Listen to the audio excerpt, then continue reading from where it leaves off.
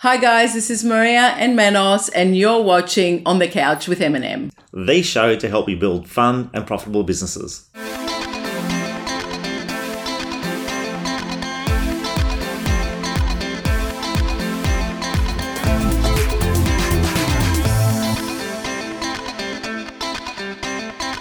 Hi guys, and welcome back to another edition of On the Couch. And back in the couch is business entrepreneur, brand profiling expert, Jackie Mitchell. Welcome back, Jackie. Thanks episode 2. always having me. Yes, and we're going to be. I love it. My seat's nice and warm. Good. That's And great. I love it. you brought the M&Ms I again. bought the M&Ms, yes, awesome, attaching awesome. to an existing memory. Yes. So we left off last week on talking about corporate character and building your corporate character and having differentiation in the marketplace. This week we're going to be talking about the power of no. And it's probably not what people think we're going to be talking about. Yeah. The power of no. Straight over to you. Yeah, well, again, we're talking about dealing with humans, and communication is key. Okay, so, in every organisation, they say, what area could we improve on? Always communication, always room for improvement in communication. So when you're dealing with a human being and dealing with a customer, we've been taught in the past from a sales perspective to get them to say yes. And there's been some research out not that long ago, and it was done by a guy called Christopher Voss. If this is of interest, look him up. He's a FBI crisis negotiator. He's awesome. And now he's traveling the world speaking. He's done a book, a really cool book, and he's talking about, from a crisis negotiation, how can we translate that into business negotiation and dealing with customers. So the research found if you get people saying yes, there's still a slight feeling of vulnerability. Oh my God, what have I said yes to? Oh, what have I agreed That uncertainty. to? Uncertainty. It just makes people a little bit uncomfortable, that uncertainty. So he gets, when he was dealing with hostages or crisis, in crisis negotiation, hostage situations, he'd get the perpetrator to get them to say no. So what he found with that is, when people say no, it empowers them, and they're feeling much more secure, and they're in control of what's going on. So you then go, okay, well, how could I translate that to business? So you could say, when you're speaking to someone in a negotiation, rather than saying, do you agree? You then would say, well, do you disagree? Or you might, so it's about getting them to say Clever way. That's a clever. Do you agree or do you disagree? Do you right? disagree? Because you know what, with salespeople as well, and I think everyone knows that it's a sales technique to get someone to say yes. So if you're sitting there as a vendor, you're saying yes, and you think to yourself, oh, he's a good salesperson, and they're getting him to say yes all the time, it will make them feel uneasy, like you said before. That's right, exactly. Yeah. And also the faster they talk as well, that's another tip. So there's been some recording of how many words per minute and how the brain reacting to that. And the faster someone talks, you get, the fast talking salesman, it makes people feel uncomfortable. Even more uncertain. But you don't want to speak too slowly either, because people get frustrated, come on, or they think you're a bit stupid. So Barack Obama apparently had it brilliantly. He was brilliant. Yeah. His speed apparently was really good. He was really good. But anyway, so back to the no. Sorry. No, go on. So you'd say something like, would it be ridiculous for me to ask for an extra $10,000 on the sale price of my house? No. Right. Would it be horrible for me to suggest that we stop this interview now and then we re-record it? Probably not. You'd say, no, Jackie, don't be silly. Yeah. Don't be silly. That's fine. So it's getting people, directing them to the no, because they're wanting you to feel comfortable. So rather than the yes, it's a really interesting way. It is interesting. It just shifts the thinking, but it's about the power of language. And language is so important. And I think sweat the small stuff. Choose a word wisely. So we talked about emotion, how important that is. So words that have got feeling in them, or sensory words. So, for instance, there's another bit of research. This is evidence-based neuroscience research, that when someone said, I've had a difficult day versus I've had a rough day, the rough day got much more engagement, because the word rough is a sensory word, because it actually makes you sort of feel you feel the word a rough. bit more. You can feel imagine the roughness. Yeah. We're difficult. It could be anything. Yeah. So by changing that one word can have an enormous impact on the engagement and the reaction you're getting from another human being. So thinking about the words, but not only verbally, but I was going to say reading it. Yeah. Right, yeah. So the content on our websites and on our marketing material and our emails, all that. How many of listeners here, or viewers and listeners, hopefully listening as well, write emails? Yeah. A lot. Yeah. And so think about the first 10 words.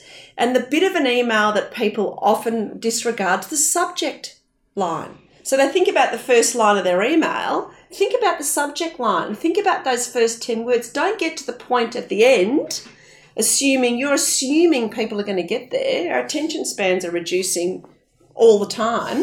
Think about those first 10 words. Yeah. Have a startling statement. Really get them engaged. From the beginning. Exactly. But the subject, because I don't know about you, if you're reading emails, first thing I do is look at who it's from. Yeah. And if it's someone I don't recognise, I'll then look at the subject heading. And if that doesn't get my attention, bang, next. Yeah. I won't go on. Everyone's busy. Especially email, because we're getting so many these so days. many. Yeah. Which I think direct mail's making a comeback. That's my prediction. Isn't it funny? Yeah. You said this year. You said it as well. Look, the text. I said this year will be the year of the SMS. The SMS. But it's interesting you're saying about the year of direct mail because we've just done a massive marketing campaign of direct mail, and it's been invaluable. So talk to me why you think is direct mail coming back into the fore? People are getting too busy, too many emails. It's really, really simple. We talked about differentiation, how important differentiation is. So you need to zig when everyone else is zagging. I love it. It's that simple. Yeah. So direct mail used to be huge. Remember, you'd open your letterbox and everything would fall out. Now you might get one or two. And it's like the analogy of birthday cards. I don't know, when everyone would have a birthday, you'd get probably 10 or 15 birthday cards in the mail. I still send birthday cards, and I now get people ringing me to thank me for the birthday card. Because they don't get any others. They don't get any. It's on Facebook now, wishing everyone, Yeah, or you think about when a package arrives, like a FedEx package arrives, what do you do straight away? Open it. Yeah. It's got your attention straight up. Yeah. So if you're getting direct mail, it's cutting through the clutter of all the digital stuff, all the emails, and then it's also the filtering, all the software that filters through all the junk mail digitally. So get the junk mail in your letterbox.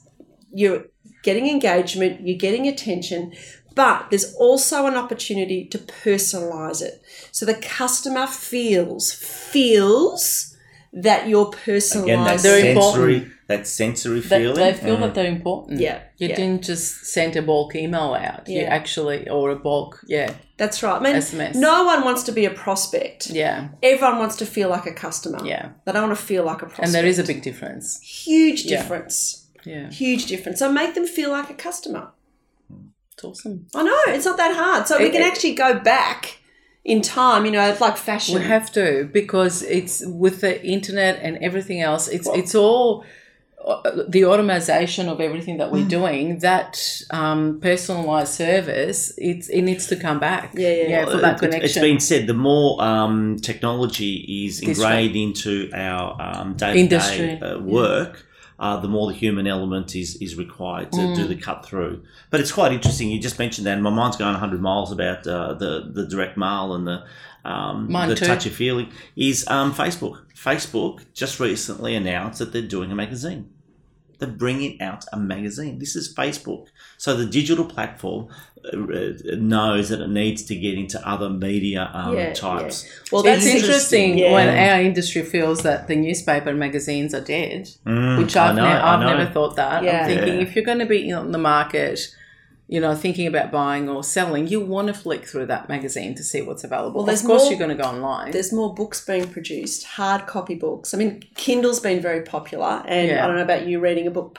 Again, the neuroscience research says that we still prefer to feel and touch. To feel and turn the touch. page. And turn the page. And it's the same with writing. You will most likely remember something by handwriting it as opposed to typing it. Yeah. So that it's extra sticky in your brain for you to handwrite something than it is to type it. Fantastic. So it's not.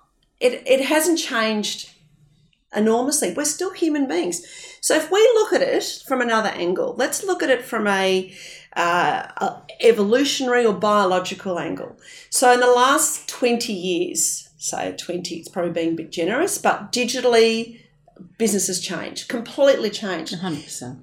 We haven't evolved that much. 20 years isn't much in the human evolutionary scale, right? Haven't changed much at all. So we still react to stuff that we were reacting to 20 years ago. So be careful about that, I think, It really is being careful not going too far to one side. Have that balance. So don't totally discount that human element. That's right. That human element. And something that's familiar, because it'll still be familiar. Yeah. No, that's right, exactly. I think that's important. So in summary for this episode, Jackie, the power of no. Well, I think the summary for this episode, the power of no is a great technique. But I think the absolute key to this whole episode, if I had to put it all in a pot and boil it down, it's about sweating the small stuff and thinking about your words, choosing your words carefully. I mean, I don't know about my mother, what do I say? Choose the next words you're about to say that's going to come out of your mouth very carefully. And I think that's good advice. Yeah. So think about the words that you're speaking, the words that you're writing, trying to get some emotion, some sensory, and think about how you make people feel. Because you are dealing with people and you're wanting to get their attention and you're wanting to get their engagement. So think about those first 10 words. So they're all really key, really good communication tips. And I think if you're always looking at someone, how can you help them? I'm talking about as a salesperson or as a business owner, and you're coming from a good space of how can I help that person? The right words will come out. It's when you're trying to be salesy or it's too scripted and dialogued and, you're thinking of the whiff and what's in it for me. I've got to remember to make them say 3 no's and 2 yeses. You've lost it. I think, when you're coming from a good space, I'm sitting in your lounge. My intention is to help you and you're a good listener. Everything else will sort of come naturally. Yeah. So, things like, as I mentioned earlier, that the brain will always look for similarities. Yeah. So when you first meet a customer, do a bit of homework on them. Oh, 100%. Right? It surprised me. Do they like dogs? Yeah. Are they wearing cufflinks with a certain insignia on it? Are they, look for clues physically. Yeah. Do a bit of homework. Yeah. And then talk about something. It might be where they live. It might be at the local, football club or a new restaurant that's opened or something, but something where they can get some similarities straight up. So you can connect quicker. And then that'll lead them to liking you, believing you, and then the final trusting you. And they'll then want to do business with you. Yeah. Awesome. Thank you. Jackie, thank you so much for joining us again. Always love having you on the show. Guys, thanks, guys. Any questions? Any questions? Yes, we'll put the the details down. We'll put Jackie's contact details in links below. Feel free to contact absolutely. Find me on LinkedIn. It's my preferred platform. Awesome. Find me on LinkedIn. I accept all requests. You can ask me questions through there. Fantastic. Awesome. Thanks, Jackie. Thank you, guys, and we'll see you next week. Cheers.